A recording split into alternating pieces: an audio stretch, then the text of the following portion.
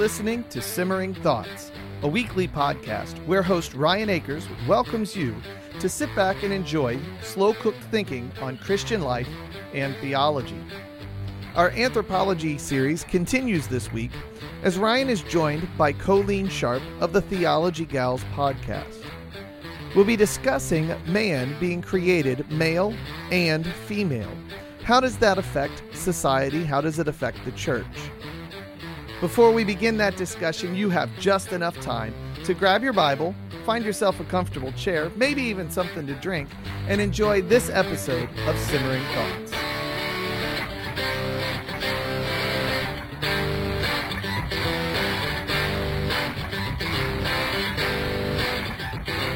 Welcome back to Simmering Thoughts. My name is Ryan Akers, and I am the host of the program.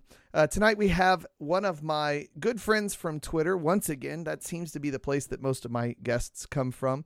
But this is also someone who's helped me quite a bit with the podcast and with ideas and finding ways to help get the program out to folks and to make it better as well. Her name is Colleen Sharp, and she is the host of Theology Gals. And if you don't listen to podcasts other than this one, or if you don't listen to a podcast that sounds like it's just for ladies, I encourage you to listen to this podcast because it is good for everyone. They have a lot of fun, and it is also really good information, and they make you think while you listen, and that is always good for us. So I encourage you to check that out. Before you even get to hear from her on this episode, go ahead and go bookmark that right now.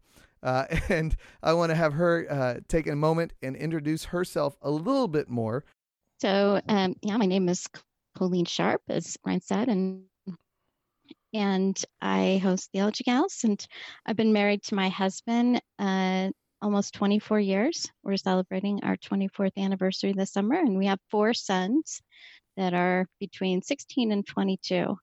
So, and I guess that's about all the main things about me. That is a busy house with that group. Yeah, you can imagine our grocery bills. Yes, unfortunately, four sons, 4 teenage and young adult sons. Oh my goodness! Thankfully, my son is only 9, and his diet is peanut butter sandwiches and McDonald's hamburgers, and not a whole lot else. He just doesn't have a big variety yet. He's getting there, but he's kind of limited. He's interesting on his peculiarities. But yeah, well, give him a few years. It'll come. We say if like food comes in our house, they start to eat anything available to them. When you're hungry enough, you'll eat. That's what I think. Right. One thing that I thought was interesting as we were discussing offline, both of us happen to be music majors. And it'd be interesting as we go through the episode today to see, I'm wondering in my mind how much some of our music training may play into our experiential perspective in our topic today. Because in music, you have to deal with pretty much whoever is in the room, no matter who they are. And with our series lately, we have been looking at anthropology and how as humans we relate to God, how we relate to our purpose, and how we relate to each other is our next part. We really haven't gotten into that yet. We've talked about work. We've talked about the fall. We've talked about creation itself and our purpose. But now we're going to turn it just a little bit, and we're going to now start talking about some relationships. In this particular episode, we're specifically going to look at relationships between the genders, male and female. And there is a constant churn on Twitter and on Facebook and social media and the blogosphere and really in the podcast world as well on the relationship between the genders, both inside the marriage and in society at large and also in the church. For right now, I think we may, depending on how the conversation goes, kind of keep the church for a separate conversation maybe at another time as we look at the covenant community. But today we're really looking at the interpersonal part of males and females and how we relate to each other through creation, through the fall, and even living as redeemed persons in the world, how we deal with that. And, there's always that churn. Right now, there's a huge churn in terms of the place of leadership available to women within the church or the way that looks. It's been especially the last 2 weeks. It has absolutely exploded on Twitter and on the blogs and on the podcast world. I've heard already, I think, 4 podcasts the last week or so that were on just that. And a lot of words are spilt over that. So what we want to look at is specifically man and woman and how our creation makes us a little bit different. And so for there, I tend to start with a big softball and let somebody run for a little bit. And so I'm going to do just that again because it is an easy place to start and kind of introduce into the topic. And then we can get to the weeds a little bit later as we go. So if you could, let's take a jump back into Genesis 2 and talk about man and woman in the garden. And I know right there we're talking already about a couple that is specifically together. And so we're going to start there, and then we can work out to culture at large now and how that adjusts things. But could you lay the groundwork for man and woman? What are the differences we get from a theological standpoint and from a creation standpoint? Well, Ryan, I think looking at Genesis 2 specifically, since you mentioned that, and kind of in verse 18 and on, at just to kind of see what happened in the story, and I'm sure most of your listeners know that God said it's not good for the man to be alone. I'll make a helper suitable for him. And then he created Eve, right? Yeah. And I'm scrolling down because there's some stuff that happens in between there. But the man said, "This is now bone of my bones and flesh of my flesh. She shall be called woman because she was taken out of man. For this reason, a man shall leave his father and mother and be joined to his wife, and they shall be one flesh. And the man and his wife were both naked and not ashamed." Wow, this is very difficult. And I think it's very difficult because of the current debates. And the reason I say that, because you're talking specifically about society, and we see here that the woman was made as a helper, right? Mm-hmm. For Adam, that Eve was made as a helper for Adam. And right now, with all of the debates that are going on, I think this is exactly one of the things that people are trying to figure out, because I think, at least in my mind, I have a clear picture of what it's supposed to look like in the church, manhood and womanhood. Mm-hmm. I have a clear picture of what it's supposed to look like in the marriage. Yes. But what does it look like in society?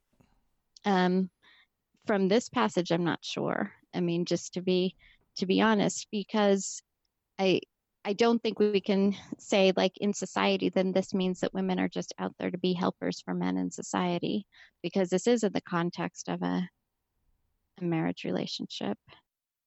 I don't know. What are your thoughts on this passage specifically? I would tend to agree with that this is so specific to husband and wife. And it's interesting who does the leaving. To me, it has always caught my attention that the man is the one who leaves to go to his wife.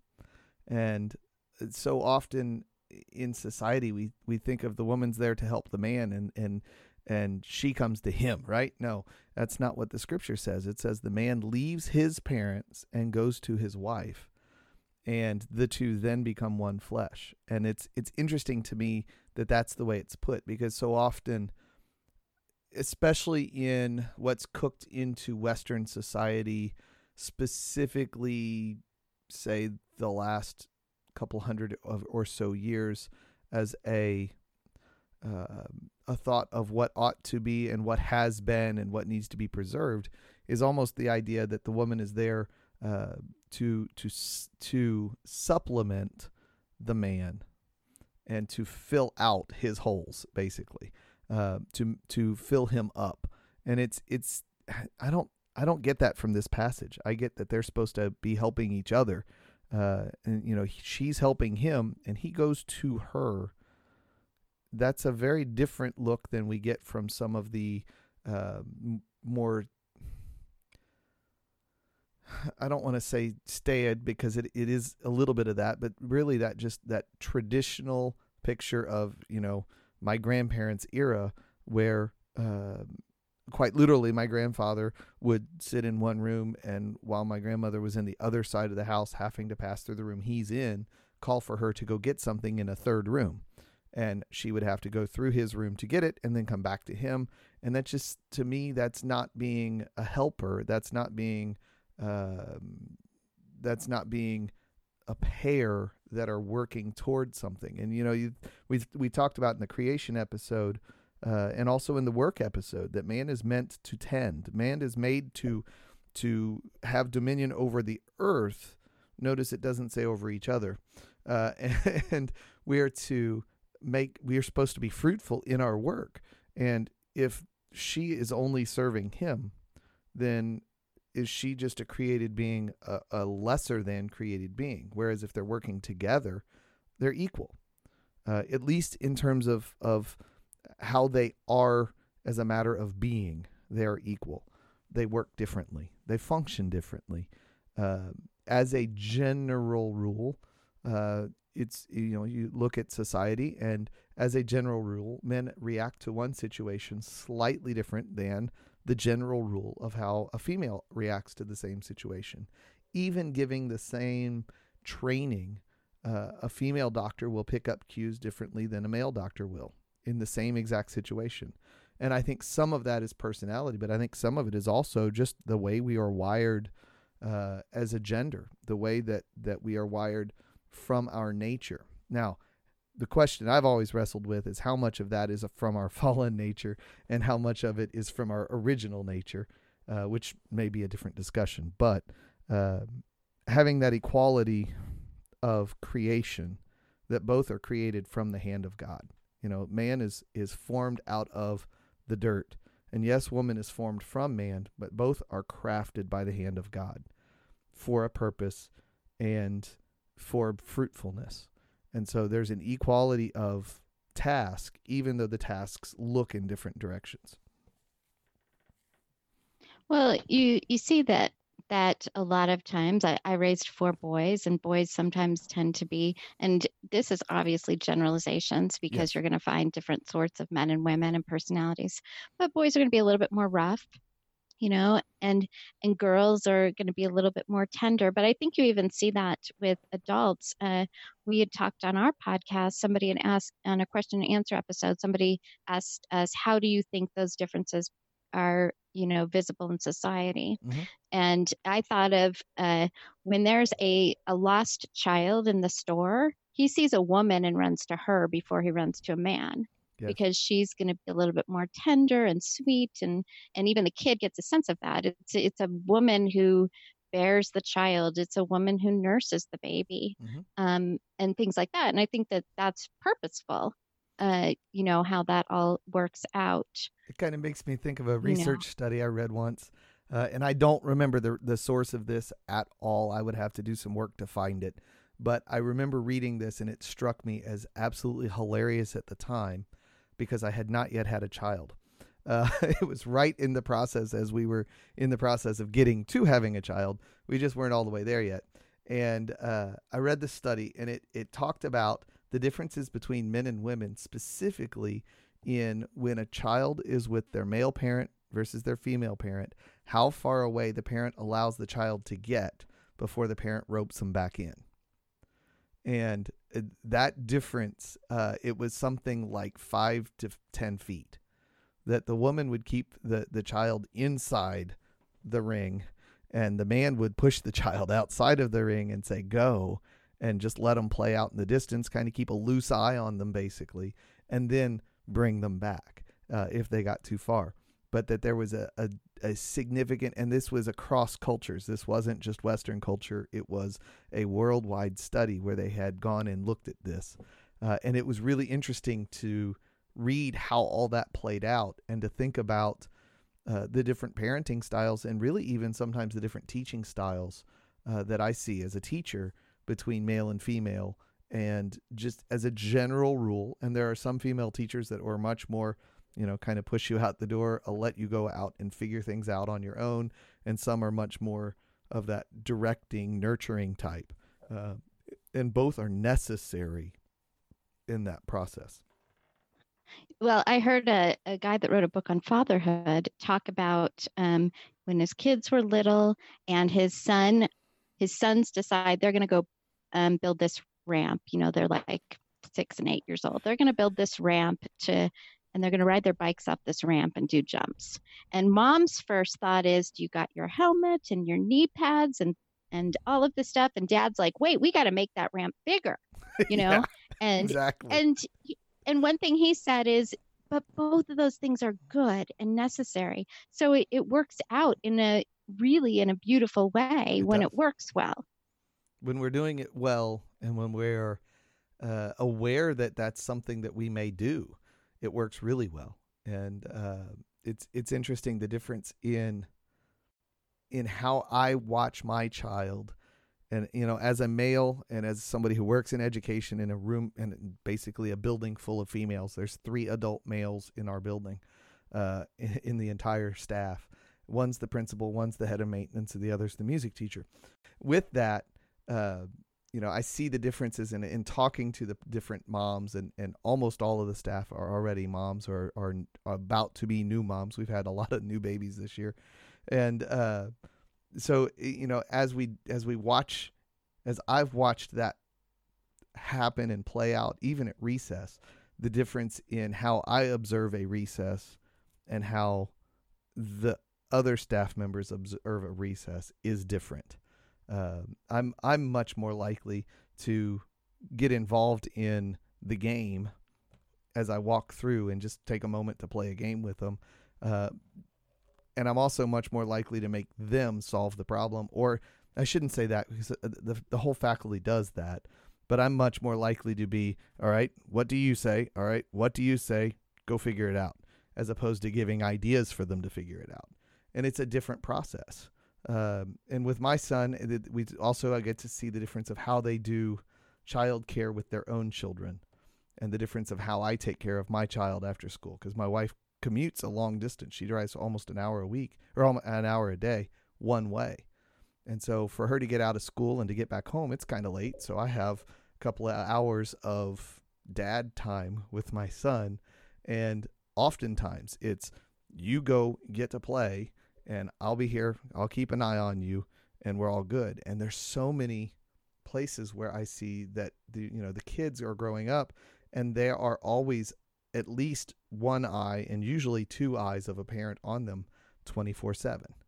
Even when they're in their room, we have ways to monitor them, and they don't have that freedom time. And that's something I've intentionally set up for my child. And I think partially because of that study I read, it kind of clued me into, hey, there's something to this, that the kid needs to experience things without me being in charge of it. I think about softball and baseball and basketball, soccer practices. I go down to the park for practice to drop him off, and most of the parents don't drop their child off and leave. They drop their child off and sit there and watch. So the child's under the eye of their parent the entire time they're in practice, whether the parent's a coach or not. And I think that's not necessarily healthy for the child, because it's an opportunity for them to hear other voices, and they're still under the eye of their parent. And it changes the way they participate in the sport. Whereas I'll drop my son off, and if I'm not the coach knows what they're doing. They know how to get a hold of me. I'm good. I'm going to leave so that my child can be able to be free during the practice and not worry about dad's eyes on him and just worry about the coach. It's interesting that you talk about that, because I know that sometimes children will act a very specific way in front of their parents that they won't when their parents are not around.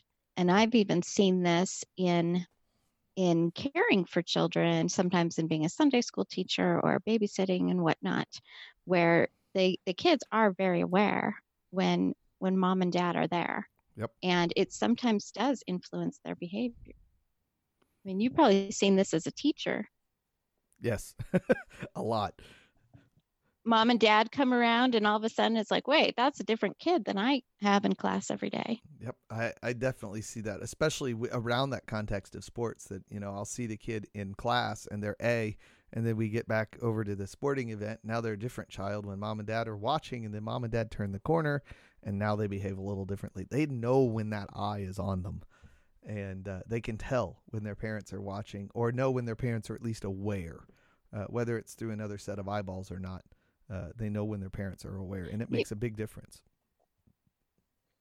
You were talking about education, and I read something a while ago, and you probably know more about this since you're in education, but it's very fascinating to see how even education has changed, where it used to be more geared towards boys, because like you said, I mean, it's not true across the board, but boys tend to learn a little differently than girls, and there can be some overlap there. But then it's actually now more geared towards girls. And isn't that interesting how our society has changed? I'm sure it has something to do with the feminist movement. It does, and some of that was a needed corrective, but there are some places where it goes definitely too far. And in a building with a male administrator, that does help. I'm not sure. I haven't been in an elementary building full time enough with a female administrator and no other male teachers, because I mean I've been in one building for that, but I was there 2 days a week, and it was only there for 1 year, so it wasn't really enough for me to get a feel for it. But in the situation where I am, there's definitely a difference in how discipline is dealt with. And I don't want to say that in a negative or a positive way. It's just a different approach, and the conversation is different. The tone of voice is different, and there's a difference in when I go to my full voice and speak loudly. There's a different reaction from the students than when a female raises and comes to her full voice, and even if that's an equal intensity person, or even someone even more intense than me, who goes to their full teacher voice, there is a difference in reaction in the students, and I can't explain it. It's not because I have any more discipline ability. In fact, I would argue the opposite, because that's not one of my best things in the classroom. My ADD kind of helps me get distracted along with the kids, so if they try to take a little rabbit trail, I go right along with them. And so I have a hard time staying on topic sometimes and on task. But, even in those corrective situations, my voice is heard. You can tell from the child's reaction that a voice is heard differently. And it is interesting. And I'm not sure that's a result of the fall. I think that is just human nature and how we're created. I think that's one of the remnants of the original creation that we can hold on to, that man and woman are made to be not opposites, because I think some folks take it to mean opposites. I mean, you remember back in the 90s, it was the men are from Mars, women are from Venus phenomenon, where they were literally talking about man and woman being opposites. And I'm not sure it's opposites. And that's where I really like the language of complementarianism, to where men and women are to complement each other in the marriage and the home, and without even bringing that into the church, just in the home and within family units. Even if you think of the extended family, there is it's not necessarily a filling up of what is lacking, as much as it is two pieces of a jigsaw puzzle that come together to make a whole, and they complement each other, rather than one being the dominant piece and the other supplementing and just kind of getting you the rest of the way. You eat your regular meal, you take the vitamin to supplement to get those last couple of things you missed, but it's not your primary diet. Those two things are not equal. Your vitamin is not equal to your regular diet, and it shouldn't be. What it should be is meat and potatoes versus regular vegetables and fruits. Those are both equally vital and important. Without one or the other, you're not going to thrive. You'd be off balance. You would have an out of whack diet, and that causes health problems. And not having that balance, and I'm not talking like a yin and yang, good and bad. That's not what I'm meaning. That it's really a lot like a jigsaw puzzle, two pieces of equal size that make a full picture together, is the way it's designed. And I think in the family, when we have those units together, you see a thriving that is enabled. Whether it happens or not is a different discussion, but it's enabled when it's healthy. And it's so hard to get to that healthy. And the fall, in so many ways, messes with how we relate to one another inside of those units. And in Genesis 3 messes with how we work together, even as friends in a mixed gender situation. Yeah. One of the things we've talked about in the podcast, it might be a good place to throw it in there, is Genesis 3:16, mm-hmm. which talks about God had first been kind of handing out curses, but then he says, your desire shall be for your husband and he will rule over you. And some people may not know this. So Ryan and I did not discuss this ahead of time, so we may actually disagree on this. I don't know. And it's something that I didn't study until a couple of years ago. But in the 1970s is when a new view came about Genesis 3:16. And this woman came out and she said, what I think it means is, and this is right at the kind of height of another wave of feminism mm-hmm. that's happening. And so that's when she came up with, I think it means that, and he will rule over her. That means that she will try to usurp his authority. And it's actually been in the last several years that a lot of people have gone back, and I've read Calvin on it and Matthew Henry and whatnot, that I don't think that's actually what it means. But I think that how you see Genesis 3:16 may play into what things that you see flawed between male and female. And one of those things is this, and is whether or not, and this is a view from the church that is going to play into how we function in society. And that is based on that view, and then based on some other views, that some people think that there's a sense in which all men have authority over all women, just because they're men and women. I don't believe that personally. But anyway, so how you approach this as a Christian is going to play into how you think that this should play out in society and what negative things are the result of the fall.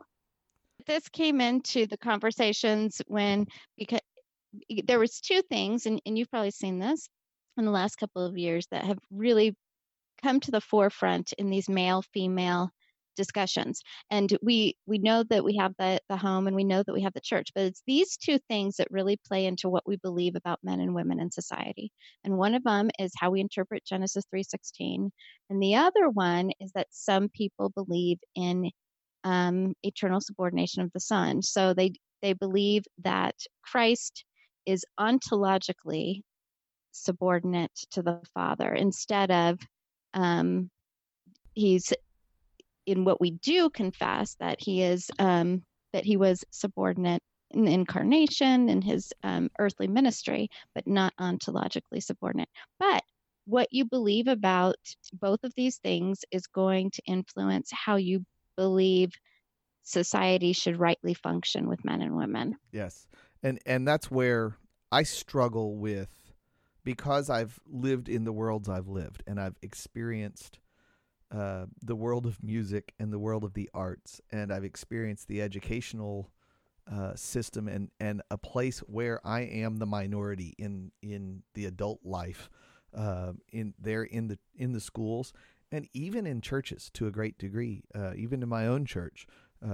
Over the historical time that I've been there, we are one of the more balanced churches I've seen in terms of sheer numbers, but much of the, I don't want to say the energy of the church, but much of the focus of, trying to say it fairly and not, because I don't mean it the way it's going to sound, but much of the focus of the work of the church seems to be in the hands of females, through the teaching of kids and through VBS and through some of the other activities we do, it seems like a lot of those that are present and that are doing work are females, and that some of the men are less present.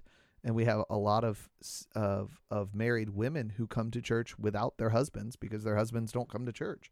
And that's a grievous thing to me, and it hurts to watch that wife struggle against the idea that she's a believer and her husband isn't. And I've seen several that have fought against that, and it is a difficult thing. And that interpretation of Genesis 3:16 to take, and that, you know, that he will rule over you, is the way the CSB puts it. I don't remember what you read was the ESV. Is that right? Yeah.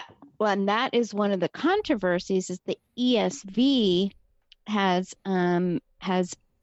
retranslated that and translated it, at least in one of the versions, has translated in a way that really isn't consistent with what was in the original language. In fact, let me read a couple of other versions, because there's been a big controversy because people believe that the ESV was translated that way to fit their narrative. Mm-hmm. And so New American Standard, which I use a lot, is, to the woman he said, I will greatly multiply your pain in childbirth. In pain you will bring forth children. Your desire will be for your husband. He will rule over you. So I think rule over you is in almost every translation. I find it interesting. I have the Geneva Bible on my phone in one of the apps I've got, and it says, unto the woman he said, I will greatly increase thy sorrows and thy conceptions. In sorrow shalt thou bring forth children, and thy desire shall be subject to thine husband, and he shall rule over thee. So if you look at, so that in the ESV, and this kind of, they kind of changed one thing that, so it said your desire shall be for your husband and he shall rule over you. Mm-hmm. Then they changed it to your desire shall be contrary to your husband, but he shall rule over you. Ah, got it. And so that changes the entire meaning. And I tell people, if you see what I did, a friend of mine, we went back and looked at really old commentary to Calvin. We looked at Matthew Henry and some old, and so it was interesting to read that, because a lot of us grew up with interpretation. At least I'm in my mid-40s, and so I was born in the early 1970s, and so I always heard this, that what it means is your desire will be to usurp his authority. And so now the ESV, if translating it, your desire shall be contrary to your husband, they're actually translating their doctrine into the text. Bishop's Bible has the second half of that, thy desire, and then they have shall be in brackets. Thy desire shall be to thy husband. So the desire shall be to your husband, which is an interesting difference. And he shall have the rule of thee, is the way that words it. So that's even a slightly different answer than what the Geneva gives from around the same ballpark of time. And it's that whole idea of setting in conflict intentionally inside the marriage is really interesting. And what really confuses me is that is a curse that is given as a result of sin. And yet there are some who try to maintain that curse. Well, is it part of the curse, church, though? And that's right. I mean, that's one of the debates too, because it comes kind of after that. Right. Well, it's in that it's in the flow of that, and in the outflow of it. It's just interesting that you would take that and as in part of God disciplining Adam and Eve and the serpent in speaking to them the results of the actions. Why would we keep that as a rule of life once we become renewed? It's interesting to me why we would keep that. And I'm not, because there's things in the New Testament that set up different stances within the church. That's not where I'm looking. And even in the New Testament, in terms of how husband and wife are supposed to relate to each other, I think about the Ephesians passages specifically, and it's so clear the matter of one is supposed to serve the other, and the other is supposed to die for the other. How is it that the man is more equal, as we have from popular literature? They're both made equal, but man seems to be made more equal in a lot of the circumstances that some folks argue from. And what bothers me is they call that complementarianism when they're trying to make the man more equal than the woman. What might be interesting to throw into here, since we're talking about society and how these things play out into society, is some of the ways that things have changed because of the feminist movement. And one of the interesting things, and I think even Christians' response to it. So one of the things would be a woman working outside the home. Yes. Right now, there's some Christians who think it is absolutely wrong for any reason whatsoever for a woman to work outside the home if she has children. And I find this so interesting for this reason. My grandmother was born in 1920, and my grandmother almost always worked outside the home, and my grandparents were very conservative Christians. Mm-hmm. And so it's interesting to see in society, this kind of is the church and Christians in society and how we function, where sometimes we're reactionary. Yes. So we had kind of the 1950s and, women staying home and vacuuming in their high heels and whatnot. And then kind of this feminist movement coming up in the 1970s and 80s, and women going back to work. But and there's probably extremes there that were not great for society overall. Yes. The 80s, you had latchkey kids and things like that. But it's interesting now watching some of the church's response to this, where it's we almost tend to sometimes we overcorrect, Yes. Yes. So since we think it was bad for kids that both parents, that kids were coming home and letting themselves in and had the latchkey kids, now we're just going to say we think it's completely wrong for a woman to ever work, and you get Yes. these extremes Wild that really, that wasn't a thing to my grandparents who were born in 1920, that you would, and very conservative. My grandfather was a pastor. My grandparents were missionaries in Venezuela, and, and they would have never said it's wrong for a woman to work outside the home. And I think as you go back into other contexts and other historical time periods, it was expected that the woman would be a part of the man's trade in certain ways, and it would be the family trade. And as especially I think because I've done a little bit of research on it, not deep hard research, but in the life of a printer, if you were running a printing press, it was all hands on deck. Everybody was part of the process, and if you had a spare hand and it was needed, you came and helped the printer. And I think about my grandparents who operated a family farm in eastern Kentucky, and it's far enough up in the hills. The joke that I use with the students so they understand what the hills are like in eastern Kentucky, because in southern Indiana we don't have anything like this, but it was almost this way that you lost an hour of daylight because the mountains were so high on either side that the sun didn't come up over the side of the mountain for an extra half an hour. You had twilight for an extra half an hour at the end of the day, and you had the morning, the dawning lasted a half an hour extra long because the sun just never made it up over the top of the mountain. And they were in a floodplain, and just operating the farm took both parents and all 8 kids all year round. And in the wintertime, sometimes when they could handle it, once the kids were a certain age, my grandfather would go out and be a traveling carpenter during the winter.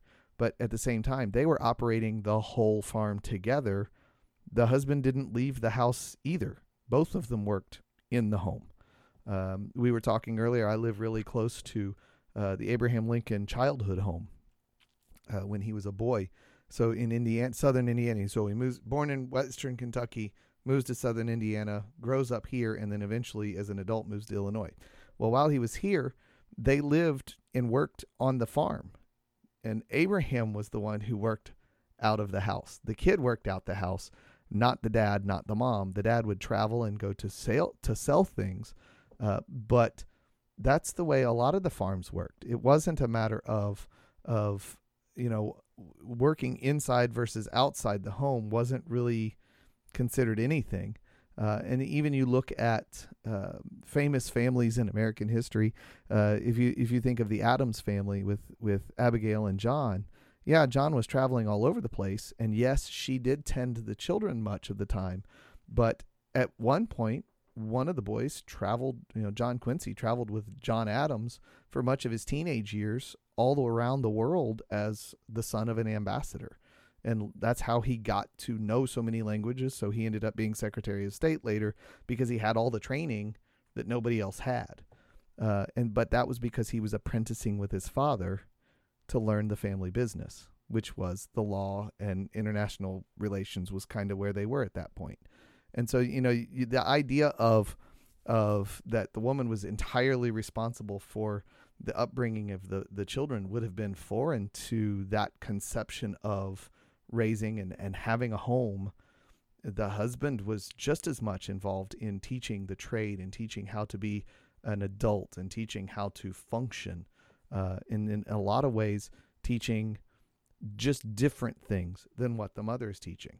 And we have a very litericized American idea of how all this works as to who teaches how to read and those types of things, because that again is not something that necessarily was scripted by who was in the home, because both were working in and around the home. And a lot of the learning, a lot of the schooling that happened before the public school movement in America was done at night after the housework was done.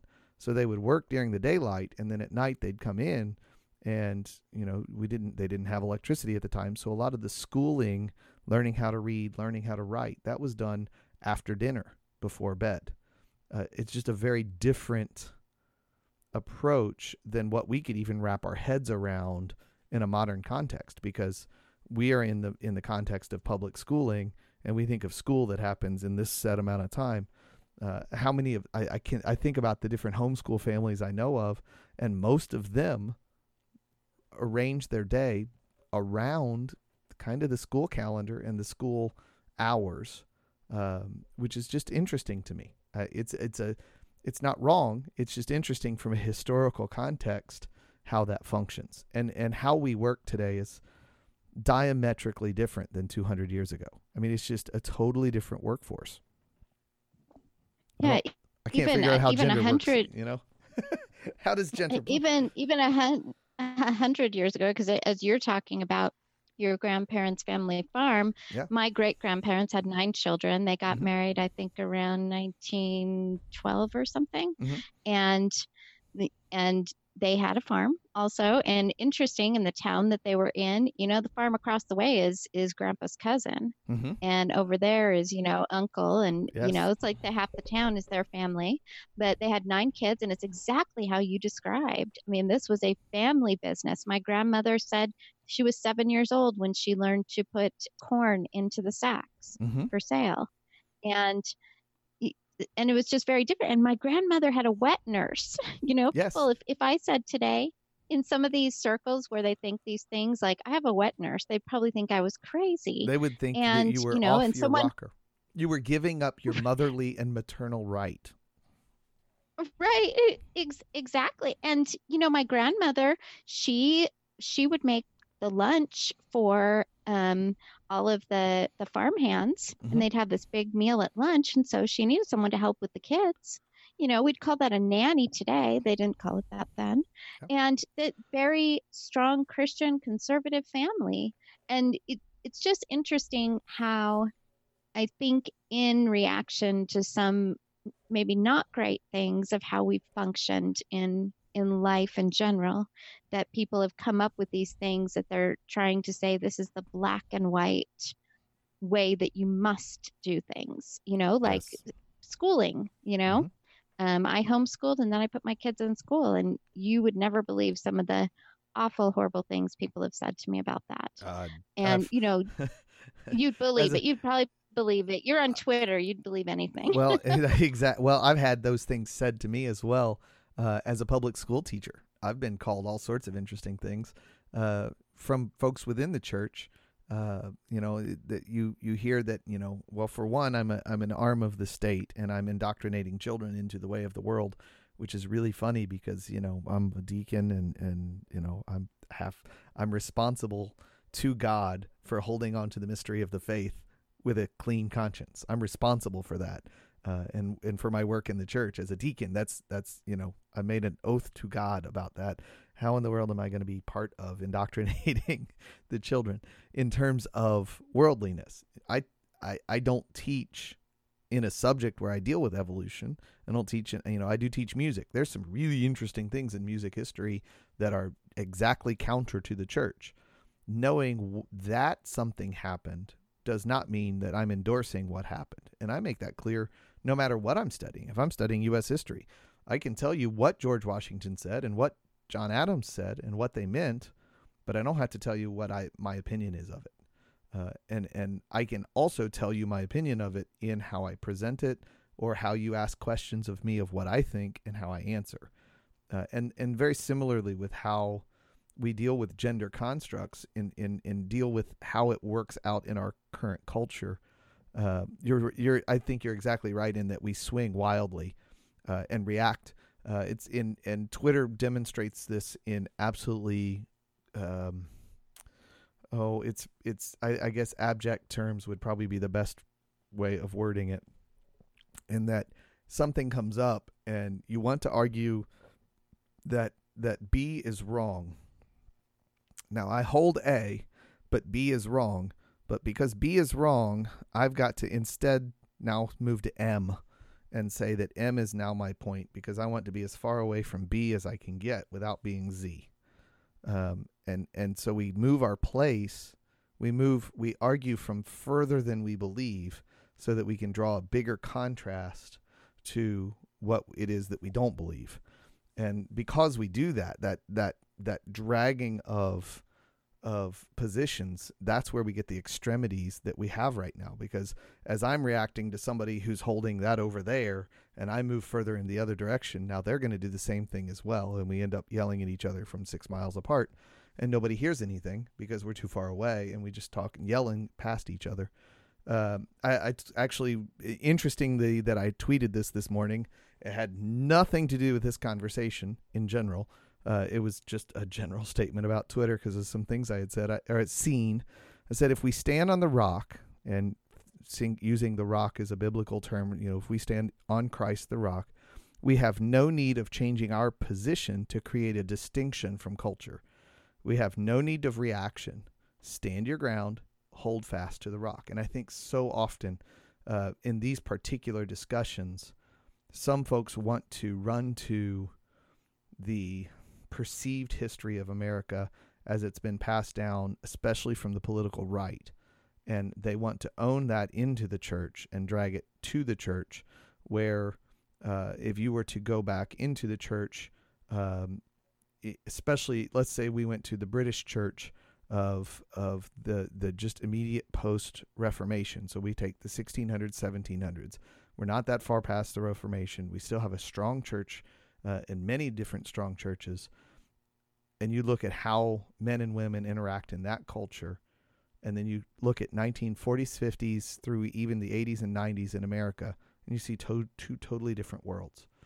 And some of that is because of culture. And so we changed our behavior because of our culture. And then in trying to recover what was, we swing wildly in another direction so as, or overcompensate so as to create a distinctive when we really don't have to. Just being us, just doing it the way that Scripture says is distinctive enough that we don't have to exaggerate the distinction just to create it. And I think a lot of the patriarchal end of what you see in some, especially they call themselves conservative. I'm not sure that's the right word, theological word.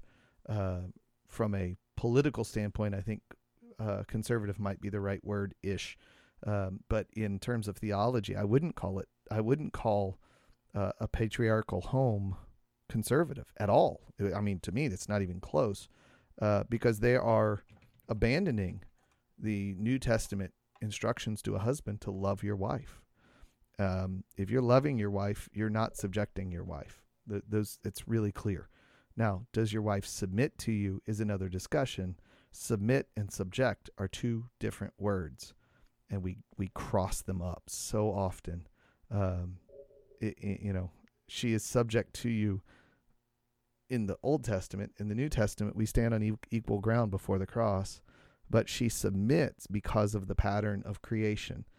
And that's where that's one place, as far as that goes, I can live with what the ESS folks are saying in terms of how that plays into complementation. But when they take it and they go from complementation and now they shove that into the Trinity, that is a step way beyond I can live with, because the Trinity is the Trinity, equal in all parts. If God the Father is greater than, because of a nature of being, the Son or the Holy Spirit, then the doctrine of the Trinity cannot stand. It just cannot stand. And when you do that, now you've thrown off the entire Scripture, because it is built on those Trinitarian truths.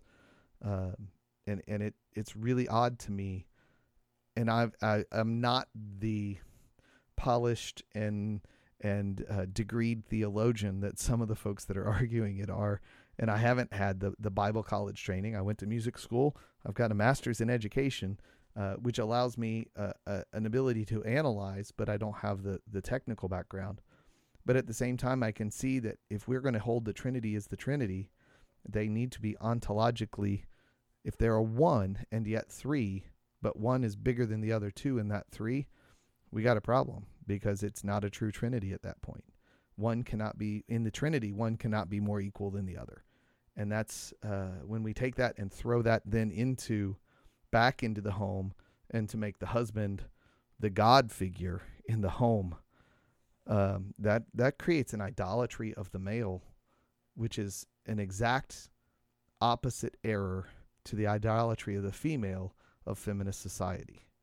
And that is a swing that we dare not make, because it's making the error that they're making for the reason they're saying they're making the error. We're proving true their argument. Whereas if we were to simply say, no, equal means equal, but the man has this role and the woman has this role, and they mutually agree to submit to each other within those roles. Even there are places where I am called to submit to my wife because it's for her good and God's glory, and I'm to allow her to do those things because it's the right thing to do, not because she's overruling me or she's having some sort of power over me. That's not what it is. It's, I see that she would flourish as a spiritual being, as a Christian in her walk with Christ and in her ministry to those around her, if she's not inside the house all day. My wife is not of a personality to be able to survive in the house. She was home for maternity leave for 6 weeks, and at the end of 6 weeks, she said, I've got to get back to work, because her brain did not handle the downtime. She just was not ready for that downtime. And she's used to the day of teaching French at school with middle schoolers and the hustle and bustle. And she was having a hard time staying focused at home to take care of our son the way he needed to, because she just couldn't function with that particular schedule. And it's a big difference, in culturally, the idea of having a wet nurse and a nanny and those different roles. Our current society thinks that's only for a subset of, the absolute richest. And usually that's sneered at from my point of view. And I think really at the end of the day, the thing that we have to remember is to not allow ourselves to live in reaction to errors, because if we just live in reaction to errors, we usually end up with another error. That's exactly correct. And so we really have to stand back and go back to the Word of God. There are some things that Scripture does not spell out for us that I think are a matter of liberty. I'll give a really maybe silly example, but I think it'll make my point. Scripture doesn't tell you, Ryan, what job you must do. Correct. You had liberty on what to major in college, what sort of career to pursue. But I think that there's also things within men and women and how we function in society and how we function in the home, that there is some liberty there. Yep. And I think, there are a list of theologians that are certainly more studied than me who would say that a woman can never be a man's boss. And that just strikes me as really weird, because and here's the thing that they will not go to, but the Queen of Israel would have been the boss of the house of the king. And so the male servants of the king would have to answer to the queen because she's the queen. And so explain to me then how it is that no male can ever have a boss that's female. If that's the system, if you're going to play by their rules, now we have a problem because that's the way it's set up. And that would be something that would be true throughout much of history. I mean, you look at human history, that's a truth that goes a long way. And functionally, it just makes no sense. Now, inside the home, man and wife are to work together to the good of the home.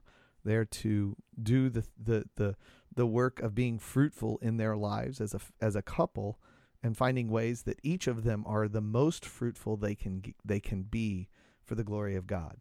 And if I and this is where I get really upset, because my wife is demonstratively more intelligent than I am. So I can show you the test scores. I think differently than she does. So in certain circumstances, I can outthink her. But when it comes to sheer knowledge and ability to marshal knowledge, she's got me beat. And I'm perfectly okay with that. There are ways that I outthink her because of training and because of workarounds that I've figured out. But we work together in and are able to accomplish tasks together that outstrip both of us, because I have this set of skills, she has that set of skills. And I think this is where my music training really plays in, because, if I am a really, really, really, really, really, really, really good tuba player, and I'm a pretty fair tuba player, but I'm not able to play the melody because the melody's written for the flute player, well, that flute player and I are working together to make that piece of music work. We are working to produce a really good sound. And as a bass player in church, I'm working with the guitar player and the piano player. And if we're all three working together, there's times where I need to back up, and there's times when I need to step forward. There's times when the piano player needs to back up and step forward. And our relationships, the way we're built, and the way the husband-wife relationships should really be a lot like that. We're both performing together the tasks of a couple for the glory of God, because we have been joined together. What's the line they use? What God has put together? Well, if God's put us together, we are to work for God's glory because he's put us together. That's the purpose here. And so if I'm putting and stultifying her ability to function, that is me stepping on God, putting her in that ability level. She's given those skills for a reason. And so now how do we use those skills? So she's able to work in a school and have a Christian witness in a school where there isn't a ton of Christian witness. There are several teachers that believe, but there are just as many that don't.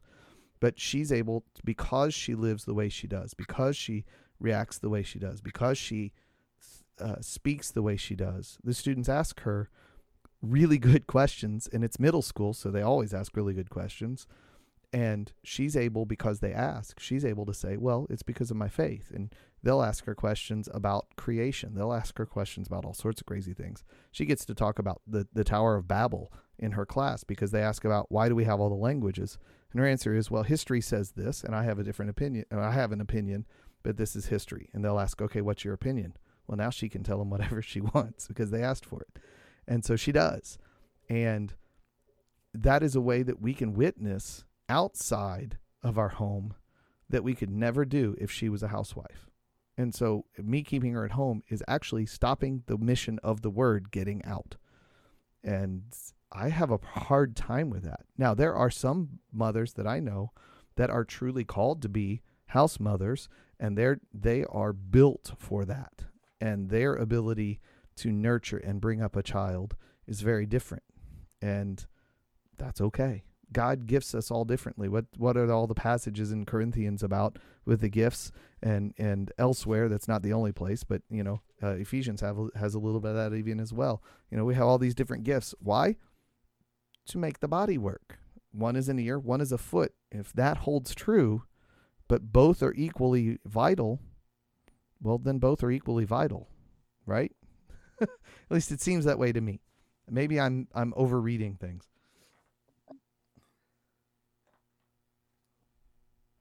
I wasn't sure what to say in response. Sorry.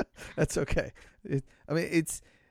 Am I overreading things in taking the idea of, if God is making the body of Christ to operate as equal parts to different jobs, isn't that the same way that a body, a husband and wife body that are made one flesh by God, isn't that a similar idea? It seems to me as a parallel.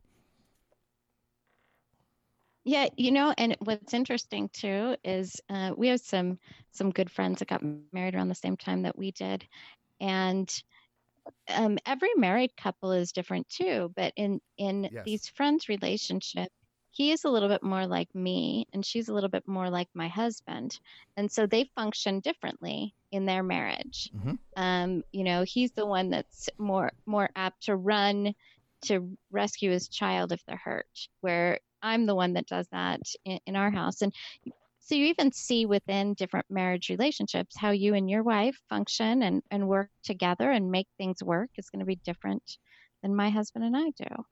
And I think and that's okay, right? Not only is it okay, I think it's the way it's designed, because if my wife and I are supposed to operate like two people whose personalities are very different than ours and giftings are very different than ours, then somebody's not going to be working in their giftings.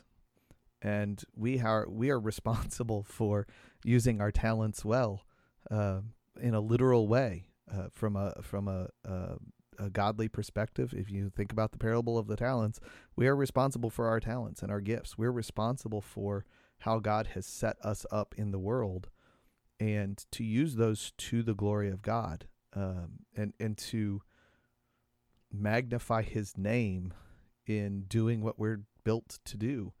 I in our family, I am too distracted and too distractible to keep track of the checkbook. I'm just not built for it, and that's okay. And my grandfather was the exact opposite. He was the most buttoned up, down to, his budgeting. He could do his budgeting in his head.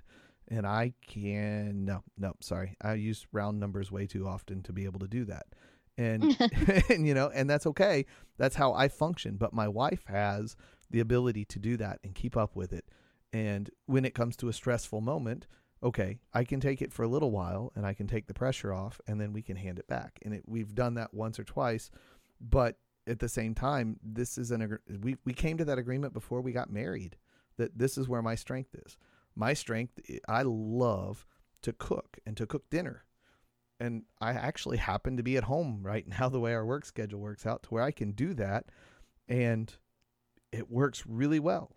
And there are things that she does that, my job is to empty the dishwasher. Her job is to fill the dishwasher. We've negotiated that because it's how we function best around how the house operates and how we operate. And there's so many families that try to shoehorn themselves into being what society tells them to be, rather than finding out how they're gifted and setting their home up to fit who they are. And I've seen families, I've seen wives crushed, is really the best word, crushed by the weight of expectation from other women, to where they cannot function in the church, in the home, or in society, any of the three, because of those expectations. And that is not honoring to God, no matter what. Crushing someone else's giftings is not honoring to God if it's a God-honoring gifting. And I think even patience, where we might fall short, yes, sometimes too. Yes. Sometimes when you get married, you marry somebody, maybe you're somebody who loves to be on time, and your spouse maybe not used to that doesn't as love much. to be on time. Well, I grew up in a family where to be early was to be on time, and to be late is to be dead. And so for me, 5 minutes, if I'm less than 5 minutes early, I start getting antsy. And my wife grew up in a place where they knew exactly how long it took to get from their house to anywhere else with a 1 minute margin of error, because the only thing that's going to get in the way is Farmer John with his tractor or a cow. And I didn't grow up with that. I grew up with stoplights, and you had to plan 15 minutes extra because you didn't know how many lights you were going to hit. Yeah, but I think the Lord does that just maybe for our sanctification. Mm-hmm. You might have one person who's a neat freak and one person who doesn't mind some clutter. Yeah. Or in some cases, whatever both don't mind clutter. So, go ahead. Oh, no. Or collect it, like me. I do keep my clutter in like corners and stuff, at least, I keep everything. Like I say about my husband and I, my husband's life motto is a place for everything and everything in its place. And he can't even function unless everything's in its place. But now I might not have everything quite that organized, but I'm obsessive about things being clean. And so he's obsessed about things being picked up. I'm obsessive about things being clean. So we could potentially drive each other crazy, I guess. So I need to clean the bathrooms twice a week and vacuum and dust a lot and stuff like that. And he wouldn't notice any dust. And but at the end of the day, we've learned to be patient with one another where the other one may fall short, but then work together so that together we function better. Thank you for listening to this episode of Simmering Thoughts. You can join the conversation by emailing us at simmeringthoughts@gmail.com. You can also find us on Facebook at Simmer Thoughts, where we have a page and a discussion group. We'd love to hear from you there. You can also find us on Twitter and Instagram at Simmer Thoughts. You can find past episodes of Simmering Thoughts on a variety of podcast catchers, including iTunes, Google Play, Spotify, and TuneIn Radio. Don't forget to like and subscribe and share Simmering Thoughts with your friends. We hope you'll join us again next week for another episode of Simmering Thoughts.